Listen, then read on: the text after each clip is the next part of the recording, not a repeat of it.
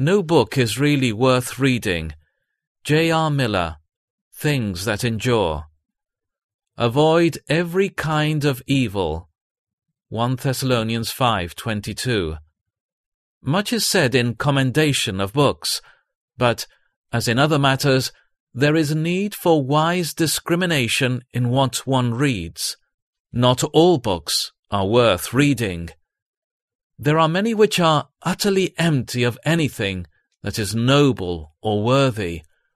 One might read them continually all one's life, and yet be no wiser and no better. 100 of them do not contain a dozen sentences that it is worthwhile to keep in one's memory, or that can be of any help or cheer or strength in one's life.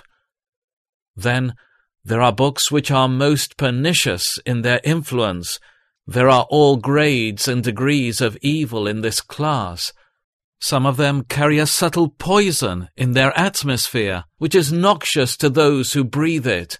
We need to keep most careful watch over our heart, so that nothing shall ever tarnish its purity. Any corrupt thought, dallied with even for a moment, leaves a stain upon the mind which may never be effaced. If we would keep the tender joy of our heart experiences unbroken, we must hold rigid watch over our reading, conscientiously excluding not only whatever is obviously impure, but all in which lurks even a suggestion of evil. A writer says, "Never read a book which is not worth reading for some noble end beyond the short-lived pleasure of a little excitement."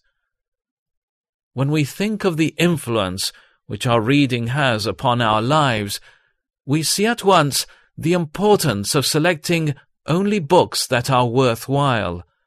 At the best, none of us can read one book in 1,000 of those which are within our reach.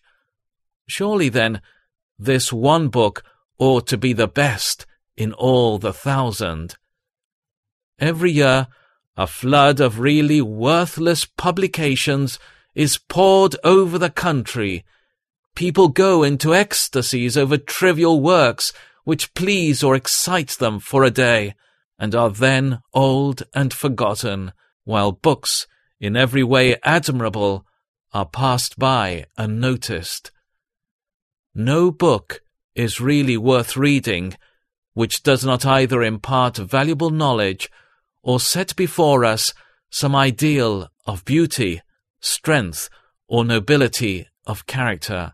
There are enough great books to occupy us during all our short and busy years. If we are wise, we will resolutely avoid all but the richest and the best.